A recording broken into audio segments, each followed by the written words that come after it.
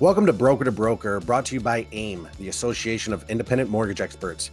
If you haven't listened yet, Broker dives into the nitty-gritty of the mortgage business by interviewing independent brokers and loan originators just like me. Hope you enjoy the show. Today's episode is brought to you by Wholesale. Expand your product with Wholesale's renovation and non-QM lending products. Both renovation and non-QM can make and save deals. Wholesale provides the knowledge, expertise, and complete support needed to get renovation and non-QM loans to the finish line. Let Remen help you close more deals. Get connected today by logging into the AIM member portal at brokersorbetter.com. Welcome back, everyone, to another edition of the Broker podcast. My name is Mark Summers. I'm the broker owner of Priority Mortgage Lending, along with the AIM president of membership. But today, very excited. And first off, I'm going to thank him. I know you guys don't see a lot of things that happen behind the scenes, but I've literally had just like the worst things happen to me when I was supposed to be interviewing our guest today. So I just want to thank him for his flexibility. But today I'm going to be interviewing the broker owner of Scoop Mortgage, Brian Sweeney. Brian, how you doing? I'm doing good, Mark. Thanks for having me. Yeah, I was going to come check in on you up in Michigan, make sure everything was all right up there, but seems like we got connected, so we're good. We got everything rolling now, so we're good to go. I'm glad to be here. And for the record, I don't think I'm wrong in this, but there's no relation to Katie Sweeney. Not that I'm aware. Okay, so just completely separate people here, just same common last name. All right, so Brian, talk to me here. Tell me how you got started in the mortgage business. Tell me your background, how long you've been in it. Give me all the good stuff. Yeah, so I've been in, technically speaking, the mortgage business for quite a while, but kind of in and out. And the reason being is that my background is in wealth management, investment banking. So I worked at Merrill Lynch and was in the investment world for the last 15 years, still am in the investment world, owning a wealth management firm. And so Bank of America owned Merrill Lynch back then. So I worked for Bank of America. And, during that time period, they kind of came in and started pushing home loans, right? That was when Merrill Lynch got bought out. They Bank of America stepped in and said, "Hey, look, it's time to get people into houses and sell loans." So that was kind of where I learned the business. And then when I left Merrill Lynch, I started my own wealth management firm. And then a couple of years ago, when the mortgage market kind of came back, I was like, you know what, maybe it's time to get back into the game. And that's how the mortgage broker side came back around. So. Okay, so you're saying Scoop Mortgage has been around for 2-3 years? Officially since 2020 was the official kind of, I think, end of 2019, beginning of 2020. Cool. Now tell me about your company itself. Are you in-house processing? How many loan officers you have? Are you a one-man shop? What's your dynamics look like there? We have 9 loan officers right now. We're Pennsylvania, Ohio, Florida, Colorado, soon to be Arizona. In-house processing. Kind of, we really try to put a lot of emphasis on the LO themselves, right? They are involved, right? They're community people, they're knowledge base, they're getting out there with realtor partners, going to networking events. Obviously, we do want to grow into having more LOs and things of that nature, but we're focused on building that foundation first, having that platform built here, and then kind of ramping out from there. So we're really focused on kind of building the internals first, and then trying to expand. Awesome. So tell me, are you guys an office? You work from home? Little combination? How's that work out? So really, our main offices are in Pittsburgh, Pennsylvania. In Columbus, Ohio, we have physical locations there. But for the most part, you know how it goes with COVID and everything. Everyone kind of just works from home. I feel like the office locations are kind of obsolete at this point, but they're there. They're collecting dust. And so really the only people that go there are the cleaners to clean the dust off that they're collecting from no one going there. So it happens. Yeah. And you got to train yourself properly to work from home. My guys do it just fine. And, I was looking for another office and they told me, they're like, "Hey, just pump the brakes. Don't even worry about it. We're good from home." I like to come into the office personally because I feel like I just get more done. I have my setup here. I have my screens. So personally, I feel better and I feel like I get more accomplished when I'm at the office. But some people say they get more done at home. I think it's a personal choice. But obviously, I'm an office guy. Yeah, I know. I'm with you. For me, it's if I come in, it's like I'm focused. I'm more focused on things, and then when I leave, I can turn off the switch. But when I'm Yeah. home, it's like I'm always like 3/4 on at all times. It always seems like when you're at the office that even though when you do go home, as soon as you get home, you're like checking your email on your phone. And it's like, wait a second. I just left while, now I'm going through my emails because you didn't respond to 5 people. It's like in this business, uh, as opposed to other businesses, professional services businesses, you're getting text messages at 9 o'clock at night or Sunday morning at 10 a.m. because someone's at a show. Like, things are coming through it at weird hours that most businesses and most people that have normal jobs, I would say, don't have that type of, work environment. Yeah, yeah. All right, so talk to me about this. If I'm not mistaken, it's an investment brokerage, correct? Yeah. So it's a wealth management firm. Yeah. Okay, so tell me about that. You've been doing that for a while now. Yep. How, first off, how do you find time to do both? But then secondly, like how do you use what you're using with that wealth management into the broker world and vice versa? Yeah, so that's kind of the interesting part. So the wealth management business, I mean, it's just a financial advisory firm, right? So there's financial advisors. You manage assets.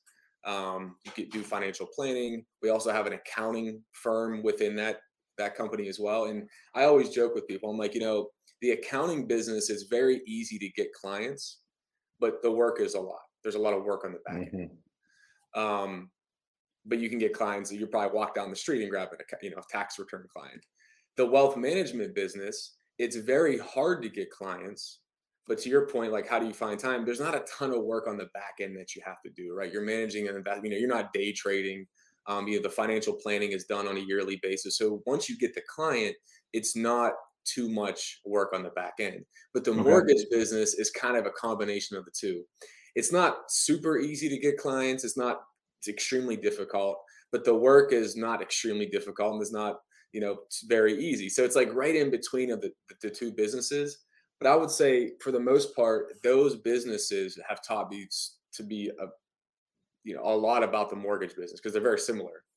And in the financial planning world, you have to be very diligent. You have to be extremely knowledgeable about what you're doing because, as we'll probably talk here shortly about knowledge based selling, the more you know, the more business you're going to get, right? You would never go to a financial planner if they're like, yeah, I've never invested, I'm broke. I've never invested any money in my life, but let me take $1 million of yours and invest it. I mean, you're going to be like, okay, yeah, this guy's not the right guy Right. for me, right?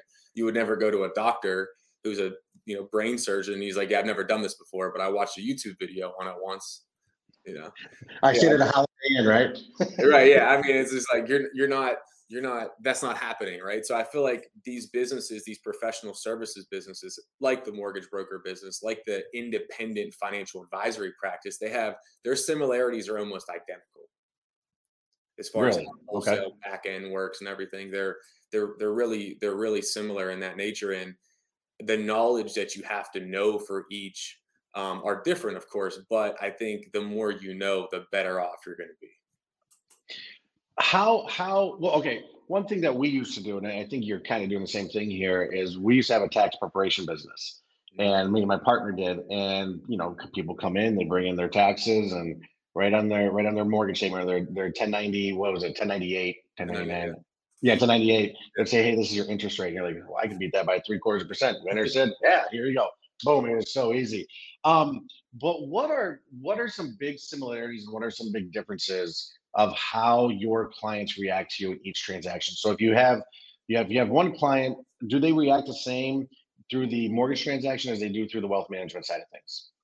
No, I mean, of course. I mean, I know a lot of people are like, "Oh, well, the mortgage business is about relationships," and it is. It really is, but it's not as much about relationships as the wealth management firm is. Because when you're an investment advisor, I mean, you're having quarterly meetings. If you were a client, we're meeting every quarter. We're reviewing what's happening in the economy. We're reviewing what's taking place in your actual investment accounts. We're looking at time horizons and risk tolerance and all these sorts of things that go into investment management is along with your accounting and taxes, especially for a business owner.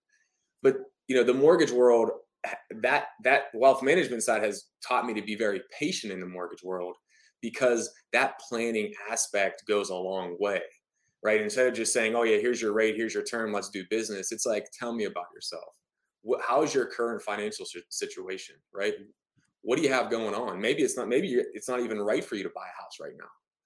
And so I think the mortgage world, as much as we want it to be very relationship driven, unfortunately, the truth is it's very commodity. I mean, it's a commodity, right? There's a lot of transactions involved, and if you have good realtor partners, then yeah, you're going to make it more relationship focused with that realtor. But the transaction itself is short lived. I mean, if you're getting a CTC in 12 days, I don't know how long your relationship is lasting longer than that 12-day period. I mean, you're not. Maybe you follow up with a client, you send them a gift in 6 months. Hey, how's the house? But you're not following up with them every 3 months and saying, hey, tell me about your interest rate. Tell me about your mortgage payments. How's this working out? Maybe some people are doing that, but I would say the majority of people aren't. And so, I think in the mortgage environment, the mortgage broker world, it's just not as personable from that standpoint, right? I mean, I think on the financial, you're at a different level. You're at a different level with it. Yeah, I mean, yeah, I think it's just more transactional, and that's just the truth. Yeah. Well, would you recommend someone getting a different designation? I had down here CFPs, EAs, tax preparation, registered IRS agent, anything else that kind of relates to the mortgage world. Would you recommend that? 100%. I mean, I'm a certified financial planner, a CFP, and I think that people see that and they're like, oh, wow, like that. So more than just mortgage, right? You know about like all kinds sort of stuff. I'm like, yeah, absolutely.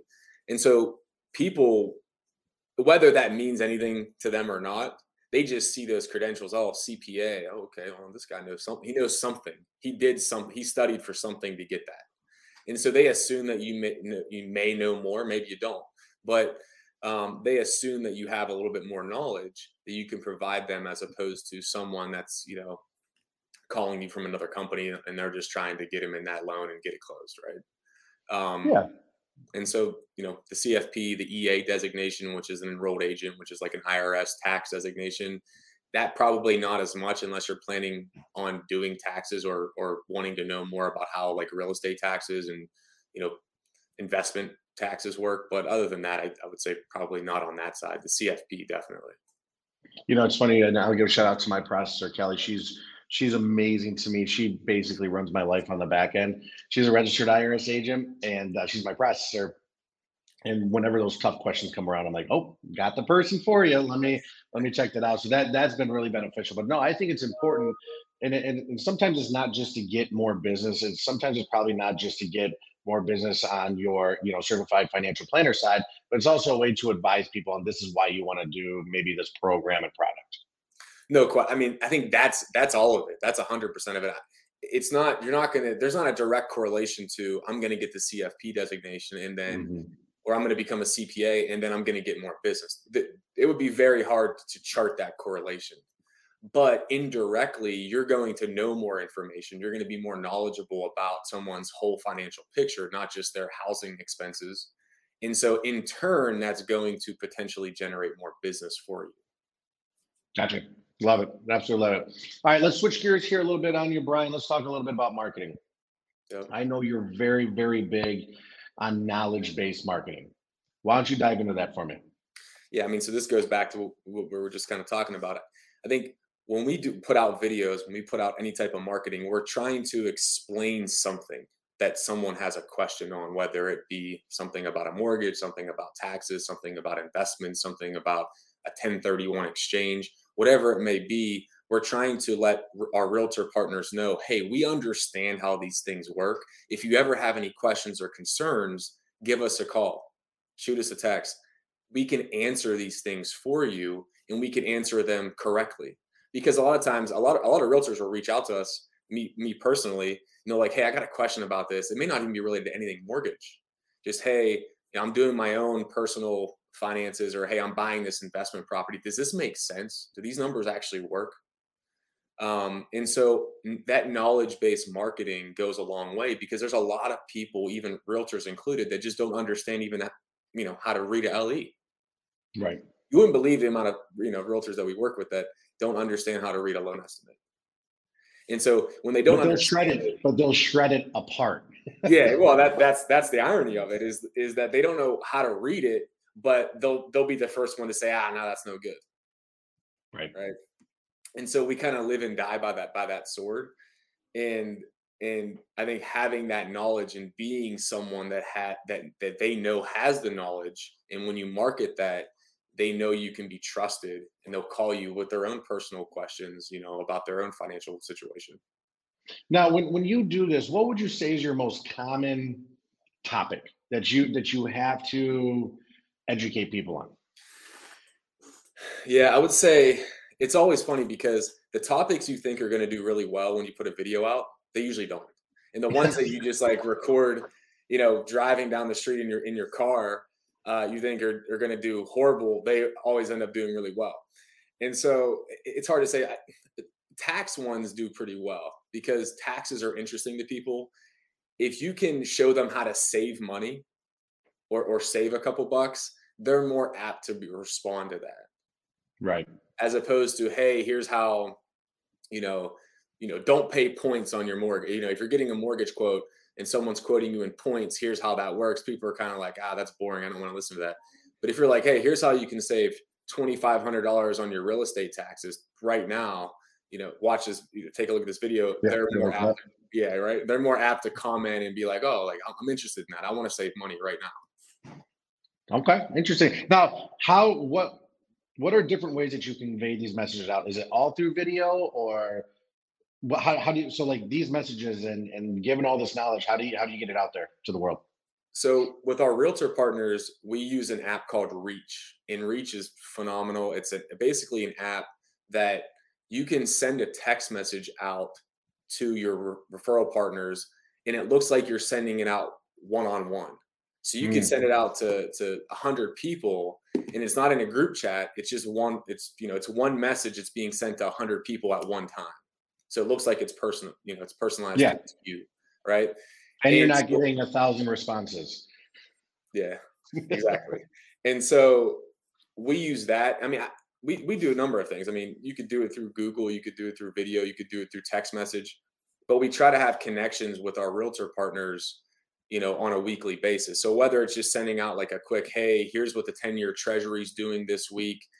I just sent this text out, I think 2 days ago. Hey, this is the 10-year treasuries at the lowest mark in the last 3 months. This has a direct correlation to mortgage rates. This is what moves mortgage rates, blah, blah, blah. Just a short little paragraph. And 50% of people have no clue. Most of them will reply and say, oh my God, rates are in the threes, because they're looking at the 10-year and they're like, oh wait, when did rates come down so far? So they don't quite understand that that's just the mechanism which moves mortgage rates. And so that always sparks conversation, and then that can lead to other things. So it's just sending out little tidbits like, hey, in Columbus, Ohio, the inventory is at 1,900 houses right now. And whether that's relevant to them or not, it doesn't really matter. It's just about trying to get that conversation going. Okay, so that's for your realtor partners. What else do you use? Like, so if you have a client, maybe you just signed up a client, you got their application, how are you communicating with them? Yeah, so I mean, we're on top of those things. I mean, we're pretty dialed in when it comes to client communication. So, I mean, usually we try not to just send out pre-approvals. I know a lot of people talk about this. We can do them quickly, but I will tell the client up front, like, hey, you can fill out this application, and we use Arrive. So you can fill out the application in 10 minutes, but I want you to upload those documents. I'm not going to send a pre-approval out to you until you give me those couple pieces of information that I need. I want to see your W-2. I want to see your pay stub. I want to see, your tax return. And then once I have that information, then I'm reaching back out to them and saying, hey, here's where your DTI is. Here's what you can afford. Also, let's talk about what else you have going on. Do you have investment accounts? Do you have this? Do you have that? Let me see your whole financial picture. That way we fully understand what's taking place in your financial life. Now, if they're not making an offer on a property like relatively soon, then we're following up every couple of days. Hey, just wanted to follow up, Mark. See how things are going. How's the house hunting coming along? We're following up with the agent consistently that they're working with, just to stay in front of them, so they fully understand. Like, hey, we're on your team. Like, we're not sitting on different sides of the table. We're on your side. We're working with your team. We're part of your group. I think a lot of times. Go ahead. I was gonna say, I think sometimes if you get a borrower, they may think that you're on the other side of the table, Right. right? That you're almost like trying to sell, you are trying to sell them, but you want them to buy, but you're not working on their behalf. And I think that's a big kind of gatekeeper mistake, that you have to make sure you're on the same side as them. I love that. Yeah, because you're right. Some people just probably think you are on the other side of the table, and it's very important to let them know that you're the local guy. You're working on their behalf to save them money. I love that.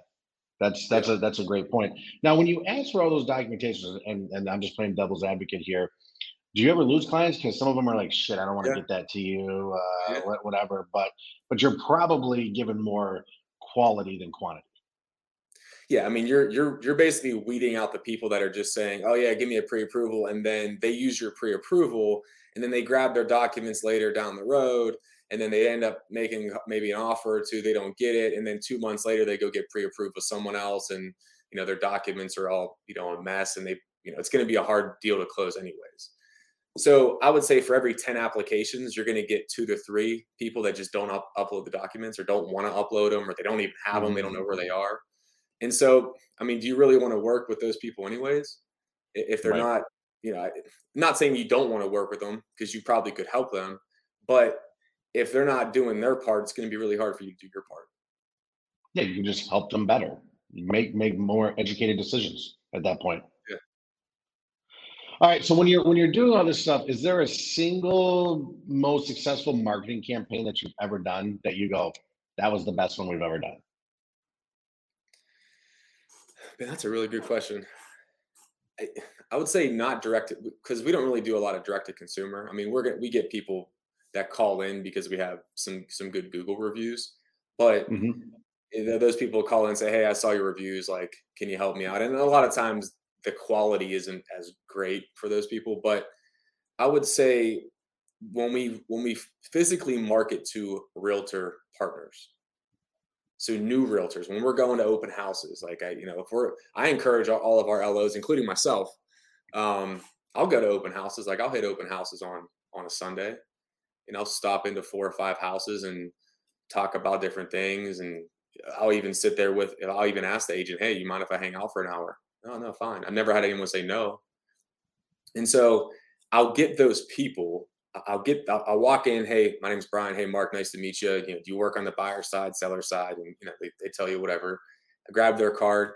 But when I grab your card, Mark, I'm not just grabbing it, putting it in my pocket, throwing it in my truck, and then never looking at it again. I'm putting it into my newsletter database, and then I'm Hmm. sending out a normal, regular, weekly marketing newsletter that has videos that we've done, or has information that we've put out on there. So they're constantly seeing, like, "Oh, that's the guy I met at the open house. So he's the guy here local." Then I encourage all my LOs to do that in their markets too.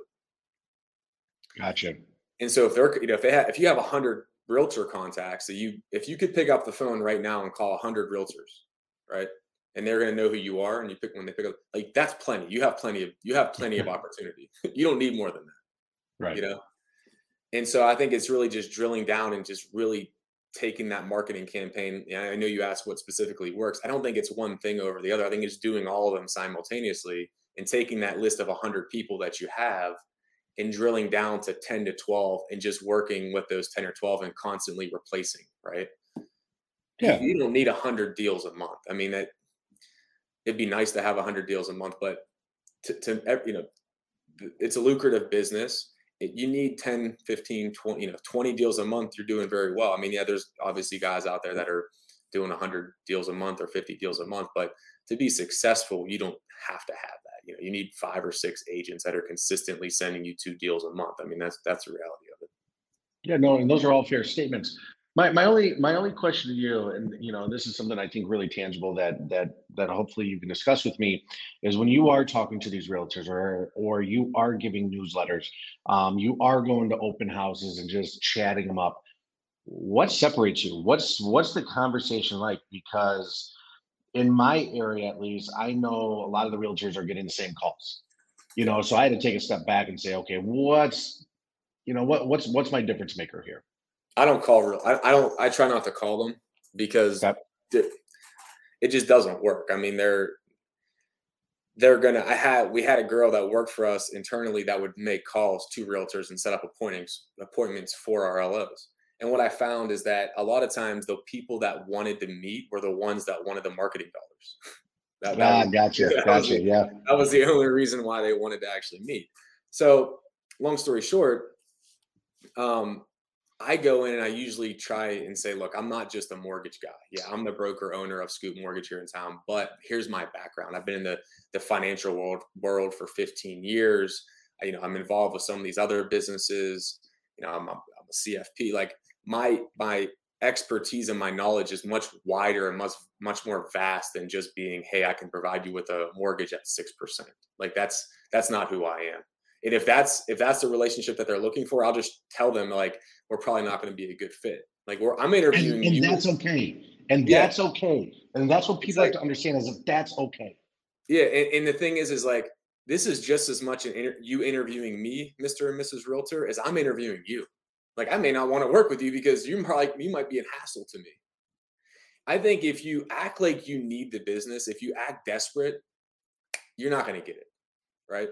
And so I think when people understand, like, okay, this guy he's not being super aggressive with me. He's trying to give me information that I could use to help me grow my business personally.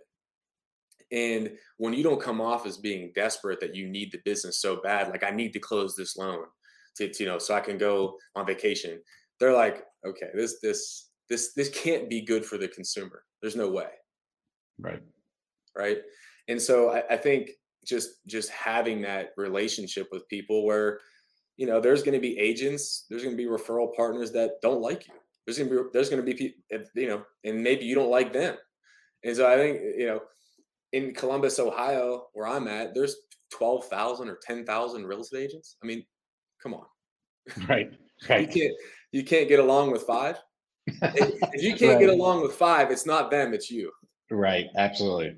That's a great point. No, all good stuff. That's exactly what I was looking for in that, just a little bit of a different take. And and also just hop into the next topic, because I know you're busy. We all gotta go back to work here. Off too.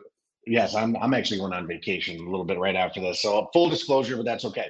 But with that being said, you went to Fuse last year, correct? Yes. Okay, so as we're filming this, we released Fuse pricing yesterday. Pretty discounted. We want it to be a blowout. What was your favorite thing about Fuse last year? Honestly, man, before we even get to that, I already booked the hotel. If I'm allowed to say it now that I'm the state captain for Ohio, Yeah, say it. Who cares? So Fuse is great. I've been to a lot of conferences, over the last 15 years. A lot on the financial world has them everywhere, every which way, in different countries, you name it. And I'll tell you what, Fuse, I tell everyone this, that Fuse was up there. I think I told you this. I was at UWM when we were at the Marriott there, whatever that hotel was. Oh, yeah. And I said, Fuse was by far one of the best conferences I've ever gone to, because it was just so systematic of how it's set up, right? You got the lender partners there. You got all the tech companies there. Like, you have, everything is just, you see the people that you hear about. I think that's the interesting part, right? Yeah. All the people that you hear about in the business that you never see, you go to Fuse and you see their name tags and you're like, oh, that's okay. That's so-and-so. There's Mark, there's Kate, right? And everyone's there, they're hanging out, they're having drinks, or we're in the lot, like, everyone's kind of interacting with one another. I think that's the biggest part, not just like having the people on stage and meeting all the wholesale partners, but the interaction and the networking that goes on behind the scenes between, the showcases and whatnot. And then, obviously the parties and stuff at night. I mean, that is just, it goes far beyond what anyone would ever not get by not going. Right. No, and that's my favorite thing about Fuse. You basically pretty much say when I do all these presentations all over, which is, lenders throw great after parties. The content is phenomenal. The venue is great, but it's that collaboration and meeting people is truly, truly, to me, what it's all about. I mean, I think if you pick up 2 good ideas at Fuse, that could change your whole business. Yeah. I agree. I agree. Well, Brian, listen, dude, you were absolutely awesome. Once again, thanking you for your flexibility. Thank you for the nice words about what happened at Fusion. That's a shout out to the AIM team. They make me look really good out there. I'll just say that. You guys did a good But job. but thank you so much, and we really appreciate your time today. I appreciate you, Mark. Thank you. No problem. Brokers, if you want to get caught up on all of our past podcast episodes, please head over to aimgroup.com/broker to broker. You can also listen to all of the Broker to Broker podcasts on Apple, iTunes, Spotify, Google Podcasts, anywhere where you can download podcasts. Do me a favor, leave a review, rate it, download it, do whatever you got to do there. It helps us get the word out there and spread the word that brokers are better. And Brian, you're one of them. And thanks again. Thank you. Brokers, are you looking for the best resources to succeed? The AIM member portal is your one-stop destination for everything you need.